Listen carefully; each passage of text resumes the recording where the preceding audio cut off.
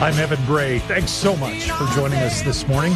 Well, the journey continues to bring closure to a province that felt the gravity of the heavy situation that evolved through the James Smith Cree Nation massacre that happened in 22. Of course, we know 11 people were killed, 17 others seriously injured when Myles Sanderson went on that rampage September the 4th, 2022, and then a few days before he was eventually taken into police custody on September the 7th.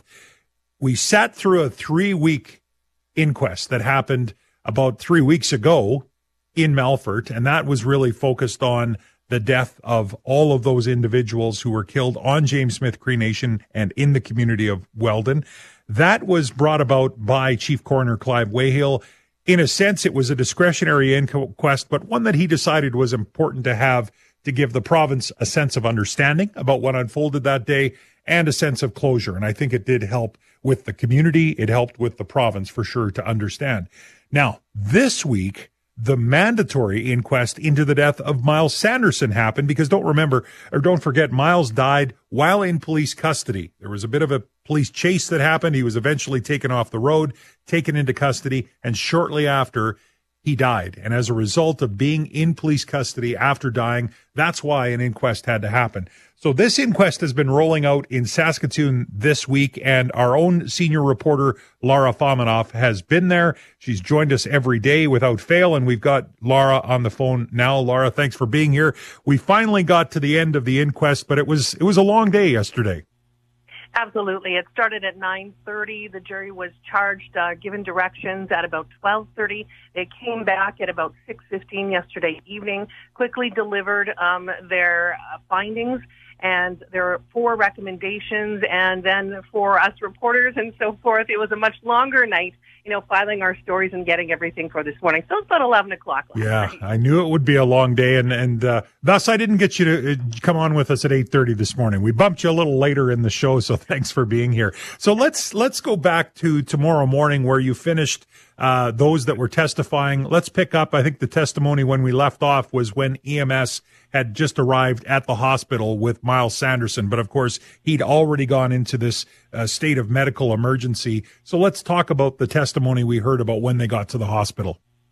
Sure. So there were 2 final witnesses yesterday. The first one was the RUH, Royal University Hospital emergency room doctor who saw Myles Sanderson. That was William Pappenfuss. And basically, he didn't stay on the stand for too long testifying. He said once Myles Sanderson, the trauma team was alerted that somebody with potential injuries would be coming in to the hospital. The trauma team got ready, got everything ahead of time before Myles got there. They found out then who was coming to the hospital. And when they got there, they sort of had an exchange of information between the advanced care paramedics, who told Dr. Pappenfuss and the nurses there that they had given Myles Sanderson 6 doses of epinephrine. He'd had adrenaline. They'd had him intubated. They were doing compressions on him throughout the journey from the Hague area all the way into Saskatoon. And once he was admitted to hospital and put on a bed, they basically took his blood pressure, tried to find a pulse in his groin and in his neck. They could not find one. They did an ultrasound, hooked him up to life-saving some machines and so forth, but they couldn't get that heartbeat back. And a very short time later, he was declared dead at 4:39 p.m. And that was essentially the testimony from the ER doctor. Now, after that, there was the post-mortem behavioral report that was very interesting from Dr. Matt Logan. And he did the post-mortem reports as well on some of the victims in the previous inquest. He basically went through the entire criminal history for Myles Sanderson and through his life and noticed some very startling things about him. He outlined the social history, his educational history. Sanderson partially got through grade 10. He was, as a student, expelled and suspended many times. He had a very unstable childhood, a lot of abuse, went from his mom's to his dad's to his grandparents' places, sporadic employment, never really held down a job for any length of time. He also, as of 2021, had 59 convictions. That's according to a parole board report, and dozens of them were for violent offenses. He started abusing drugs, meth, cocaine, pot, and alcohol at the age of 13. His drug of choice was cocaine, and he used it, quote, considerably. He had depression, anxiety, was diagnosed with those, had ADHD, and he also tested Myles Sanderson according to a psychology test on whether he displayed psychopathic tendencies. And the answer to that was yes, absolutely. In fact, he scored in the 94th percentile for being a psychopath as well. Senior reporter Lara Fominoff, who joins us, has been following and at the inquest every day this week into the death of Myles Sanderson. So this criminal psychologist, Dr. Matt Logan, takes all of those things you just talked about, his upbringing, some of the challenges that he's had, some of the things that were stacked against them, some of the stuff that he took on himself and did in terms of drugs and crimes. He takes all of that and he comes out with some very interesting assessments. And he talked about Myles being a mission-oriented offender. Can you talk to that, Lara? Absolutely. He said Myles Sanderson was cool, he was calm and in control, he appeared hypo-emotional, he was very callous towards his victims, he's a very dangerous person, and he described him as an offender who did not want to be stopped. His assessment was that during this police chase, when he stole the vehicle, he did not harm the woman in Waka nor the man on the First Arrow First Nation because he didn't have any previous negative association with them. The people he was going after were those from the Terror Squad gang, and also people that he had a negative association with. So those people didn't do anything to him, to Sanderson, so he kind of left them alone, basically. If he wanted to go out in a blaze of glory, so he called it suicide by cop, he likely would have done so, according to Dr. Logan. He could have run into somebody on the highway. He could have run into an officer or done something, but he didn't do that. Instead, when he was pulled off the highway, he had a lot of cocaine with him, and basically the thought process he believed was, why waste good cocaine? So he took all of that cocaine. Had he not been stopped, though, his mission, he believed, was to come to Saskatoon and to finish off, to kill his ex-partner, Vanessa Burns, and anybody else that was on his hit list. So for RCMP, they got the command to take him out by whatever means they could, and they believed it was a very dangerous situation for the public if he got to Saskatoon. And according to what Dr. Logan said, they were absolutely right. So he, once he was stopped, the thought process, the doctor said was, I might as well go out the way I want to go out, and I can control this, so I'm just going to take all this cocaine because it's here. And, he had death ambivalence. He didn't care if he died. And if he died, so be it. Senior reporter Lara Fominoff at the inquest into the death of Myles Sanderson. Vanessa Burns, the ex of Myles Sanderson, was there, actually spoke with the media off and on through the week. I can't imagine what her reaction was listening to criminal psychologist Dr. Matt Logan say that Myles was likely coming for her next. She sat through a lot of this. When we spoke with her, she said she believed Myles Sanderson had no remorse, that it was a relief that he was gone, that she believed if he had not been gone, if he'd gone to jail or if he was released again, that he'd be coming for her. She knew about this. She knew that, she believed he'd be stalking her still or he'd be coming after her in some way. And according to the psychologist, she was absolutely right. So that's how important it was to get him off the road and to stop him. Lara, let's now look at the recommendations. The coroner that was presiding over this, Robert Kennedy, charged the jury. You mentioned they took about 5.5 hours. They came back with both the cause of death and recommendations. What did they say? The jury came back with the cause of death. That was acute cocaine toxicity. And they said they had 3 choices. They could determine that it was a suicide, that it was accidental, or undetermined. There was no, they couldn't figure out either way. And they came back with the determination that Myles Sanderson died of an accidental acute cocaine overdose. Now, they had 4 recommendations. One of them was for Saskatoon Police, and 3 were for RCMP. They're quite generalized, but the Saskatoon Police, they asked them to consider establishing a dedicated team tasked with arresting people who are subject to outstanding warrants. So at the time, before these murders occurred, Saskatoon Police had Myles Sanderson's outstanding arrest warrant, and he was living in Saskatoon on Preston Avenue.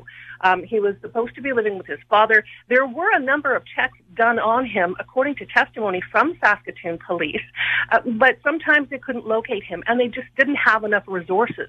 The gang and drug unit are generally asked to do some of this stuff, but that's not their primary responsibility, and there really is nobody who has that particular job of checking on those who have outstanding warrants. And at the time, they had about 1,500 just in Saskatoon. Yeah. And then there was 3 recommendations for the RCMP, Lara, as well. And most of them were around techniques of getting a vehicle like this off the road.